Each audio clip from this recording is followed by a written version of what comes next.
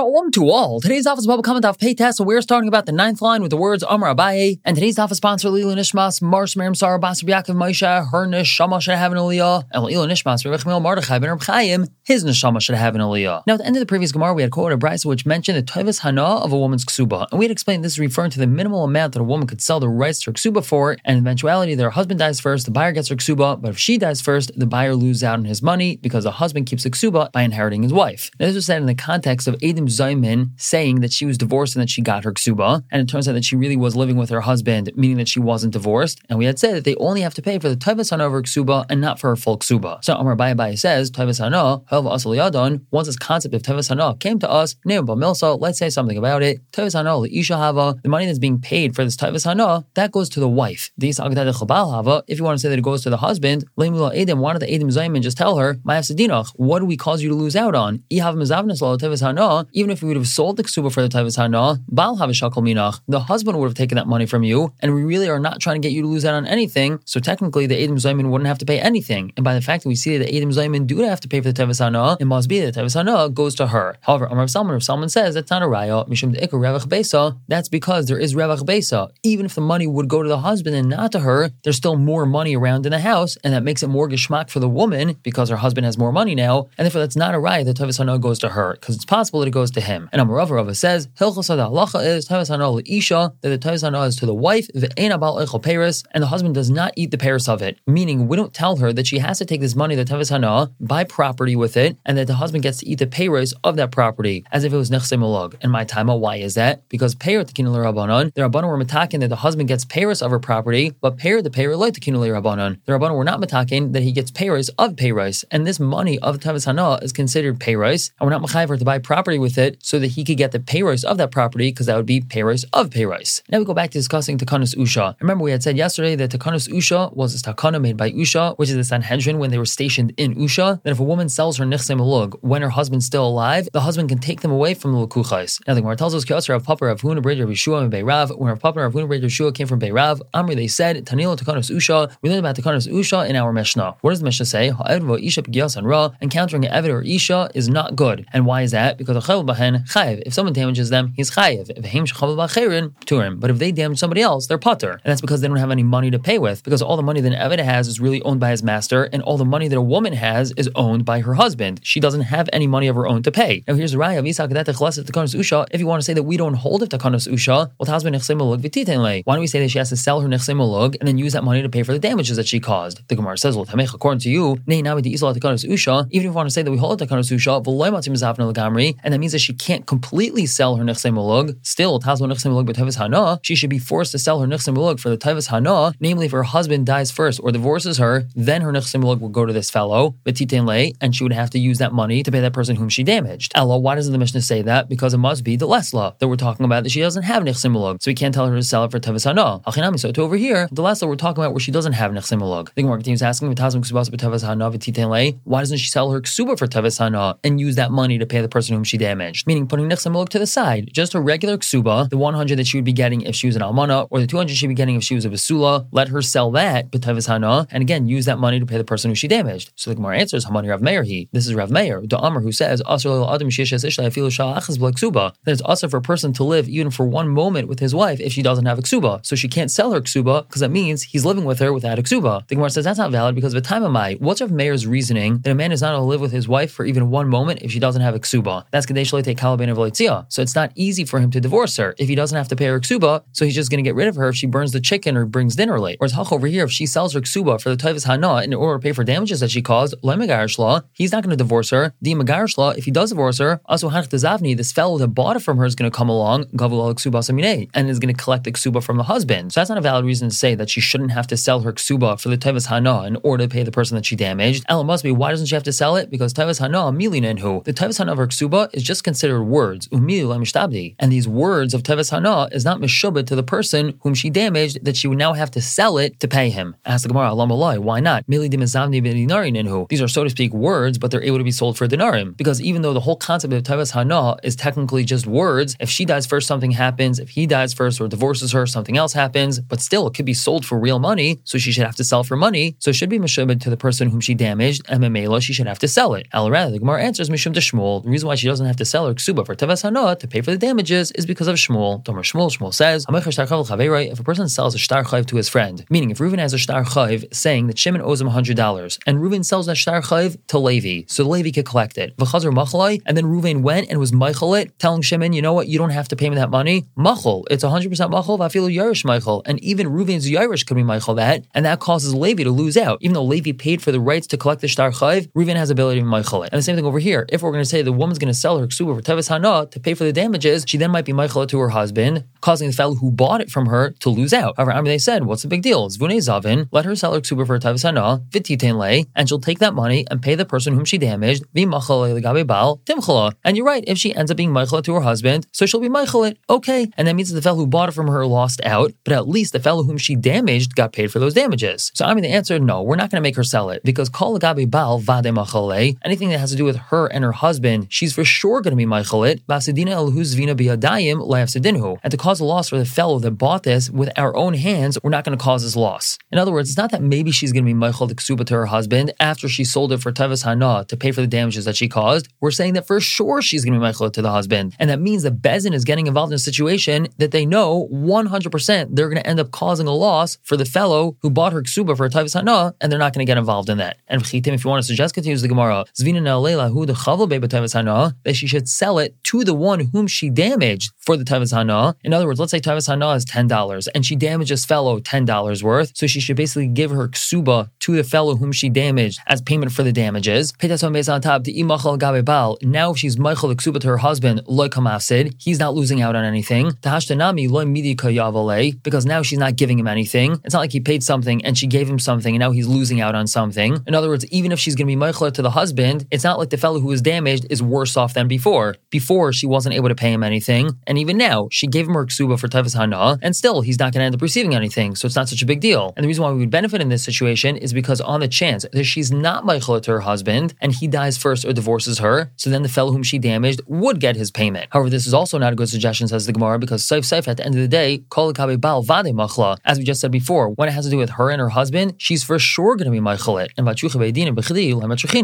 Bezdin is not going to get involved in something for no purpose. There's no reason for the Bezdin to tell her that she has to give her ksuba to the person whom she damaged for payment for the damages, because maybe her husband's going to die or divorce her, and then that fellow's going to be able to collect the damages, because this entire thing's a waste of time. She's just going to end up being meichel ksuba to her husband, and there's no reason for Bezdin to get involved in this. And therefore, if a woman damages somebody, we have no way to force her to pay, because she technically doesn't have any money to be able to pay with, and that's understanding the Mishnah that says that if a person meets up with a woman and damages her, pigiyas an ra, because there's no way that she's going to pay him. However, the Gemara continues, what about what it says in the Brisa?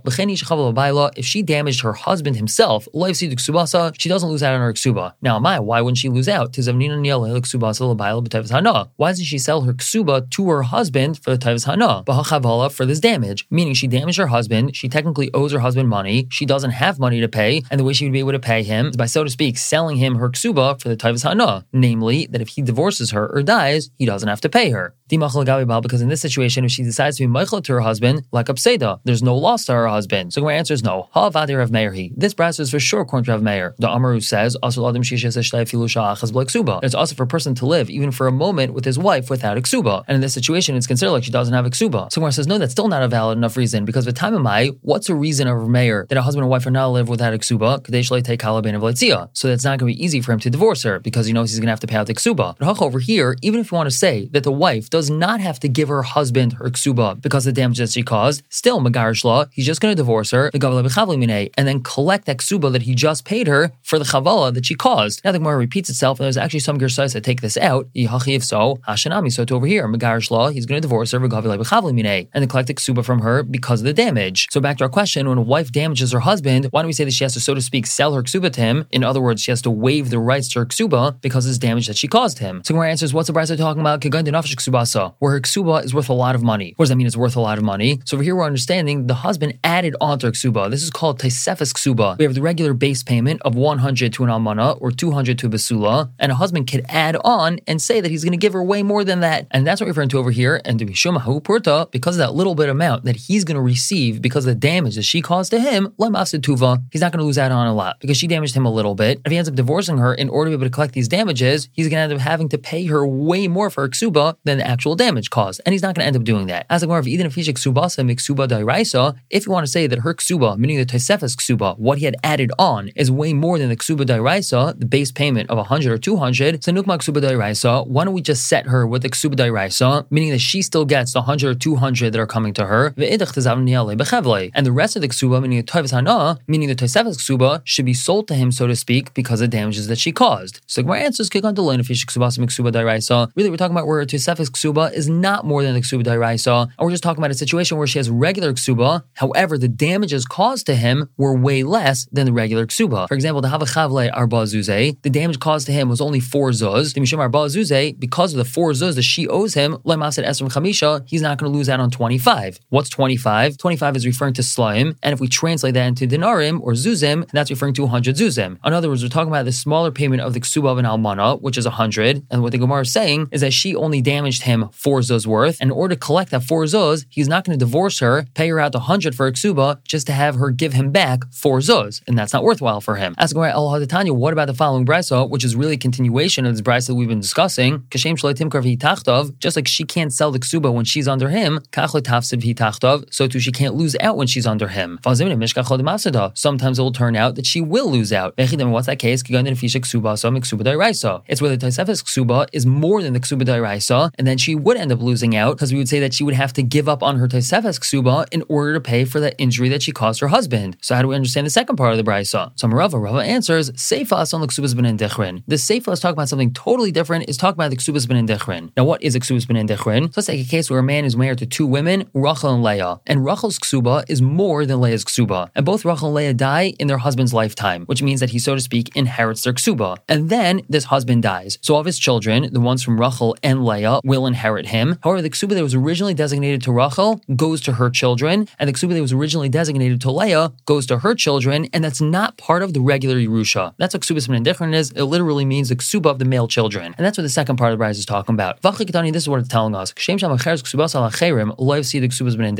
The same way that if during her lifetime she sells her Ksuba to other people, and then she dies, which means her husband Yashins her Ksuba, still there's no loss of Ksubas ben Dichrin over there, which means when her husband subsequently dies, her children do get her Ksuba. My time of why is that? Because Zuze Hudan Sua, it was money that forced her to sell it. In other words, she was in a difficult financial situation, and that's the only reason why she sold the Ksuba when she was still alive, and she was only selling the right to her Ksuba if her husband died or divorced her. But in the eventuality that she died first, she was not giving up on the right that her male children would inherit her Ksuba. So Kachso to over here, even if she sells her Ksuba to her husband, that's what our Brisa is talking about, in the eventuality that she damages him, life say the Ksubas ben Dichrin, the Brisa is saying that she doesn't lose out on her Ksubas ben Dichrin, and then when her husband dies, the Ksuba does go to her children. And my time, why is that? Same reason, Zuzi Hudan Sua, is because she was forced to do so because of money and not for any other reason, but again, not because she's giving up rights to the Ksubas ben Dichrin. So that's the explanation of this Brisa. Now going back to discuss Takanos Usha. Let me Takanos Usha Tanaihi, let's say the whole concept of Takanos Usha is really Machlekes Tanaim. The Tani Chada, we have one Brisa that teaches, Avdei Mulug Yotzim Shein V'ayin Le'isha, Avoloy Le'ish. That her Avdei Mulug go out with Shein and Ayin for her, meaning if she knocks it out, but not for the man. What's Avdei Mulug? So this is like regular property, which is considered Mulug. She brought these Avadim into the marriage. She retains the Eved himself. It's considered her property, but her husband has the rights to the payros of the Eved, meaning he can use the Eved for work, but again, it's not his Eved. The first passage that we just quoted tells us that if she knocks out the tooth or eye of her Eved, then the Eved's going to go free, like a standard Eved. But if he knocks out the tooth and eye of her Eved, the Eved would not go free. But another passage says, that it doesn't make a difference if the man or even if the woman knocked out this Eved's tooth or eye, the Eved would not go free. So now we have to understand this machlekes. So Zevrua, they thought originally, the Kuli Alma Kinyan Pairs Lav Kinyan Gov Dami, that everyone holds that having rights to the payros of something is not considered like owning the thing itself. And therefore, even though the husband has the right to use the Eved, he still doesn't own the Eved himself. Now, Bava Kama, so what's machlekes over here? According to Mandamar, the first brisa, that if the woman knocks out the tooth of the eye, the Eved, he goes free, lastly to Kanas Usha. That Mandamar doesn't hold the Kanas Usha. And therefore, the Eved is considered the woman's to the extent that she could actually sell him in the lifetime of her husband, and the husband would not be able to take that Eved away from the Leikeach. And again, that's why the Eved would go free, because it's considered 100% the woman's. According to Manda Amar, that this Eved would not go free, whether his tooth or eye was knocked out by the husband husband or even the wife is like the Kanus Usha. He holds it the Kanus Usha. And therefore, since the wife is not allowed to sell the Eved, it's not considered like it's her Eved completely. And therefore, if she knocks out the tooth or eye, the Eved doesn't go free. And the husband doesn't own the Eved either because he only has the rights to the pairs of the Eved, but not to the guf of the Eved. And that's why when he knocks out the tooth or eye, the Eved doesn't go free in that case as well. So it seems to be that we have Machlekes Tanaim whether or not we hold the Kanus Usha. So Gemara says, "Lie, that's not true. The Kuli Alma is with the Kanus Usha." Really, we could say that everybody holds the Kanus Usha. Or rather, how do we explain the seeming Machlekes between brises? Kan kaim takana, kan la'achar takana. The first brise that says the Eved would go free if the wife knocks out the tooth or eye, that's talking about before the Kanus Usha. The second brise is talking about after the Kanus Usha. Alternatively, we could say either la'achar takana. Both of these brises are discussing after the Kanus Usha, basically the Kanus Usha, and everyone holds the Kanus Usha. El manda amr li'ishav loy ish my taima. So then, what about the manda amr, the first brisa, that if the wife knocks out the eye or the tooth of the Eved, he would go free, but not if the husband does? How do we understand this? Kid Rava, this is like Rava. Damar Rava. Rava says, Tzadi Amar Al Top, Hektish Chametz v'Shecher Mafkin Midei Shibud. To be maktish something, Chametz, or freeing an Eved, that's mafkia shibud that somebody has on it. For example, if Reuven has a shibud on something that Shimon owns, and then Shimon is maktish it, so that's mafkia the shibud from Reuven. Or if it's Chametz and it becomes Pesach and it becomes Asr Ba'ana, that's mafkia the shibud. And over here as well, Shecher. If Reuven has a shibud on Shimon's Eved, and then Shimon frees his Eved, so Reuven loses that on the shibud. And so over here, even though the husband has a shibud on his wife's Eved because he has the rights to the payros, if she frees the Eved by knocking out his eye or tooth, the Eved would go free. And this is even with the Kanus Usha. So I want to suggest Lamed Rava Tanaihi. Let's say this member of Rava that Hektish Chametz v'Shecher Mafkim Midei Shibud is Machlekes Hanaim, because we just use it to explain the first brisa why when the wife knocks out the tooth or eye of the Eved, he goes free. But the second brisa says that if the wife knocks out the tooth or eye of the Eved, he doesn't go free. So it seems to be the Mandamar, the second brisa, doesn't hold this member of Rava. Clearly, this member of Rava is Machlekes Hanaim. So Gemara says no. The Kuli Alma is Lahu de Rava. Really, everybody holds of this din of Rava. But over here in the second brisa, the Tana holds Al Mur Rabban al Shibud de Baal, that the Rabbanon strengthen this shibud that the husband has on his wife's Eved, that even if the wife frees her Eved, it's not mafkia the shibud that the husband has. But the Tana still holds of Rava's din, that in a different situation, like the one that we mentioned, that if Reuven has a shibud on Shimon's Eved and Shimon frees his Eved, it would be considered free. Alternatively, we have a third answer of how there's no steer between brises. The Koli Amal Leslu Lahani Tanai to Kanus Usha. None of these Tanaim hold it to Kanus Usha.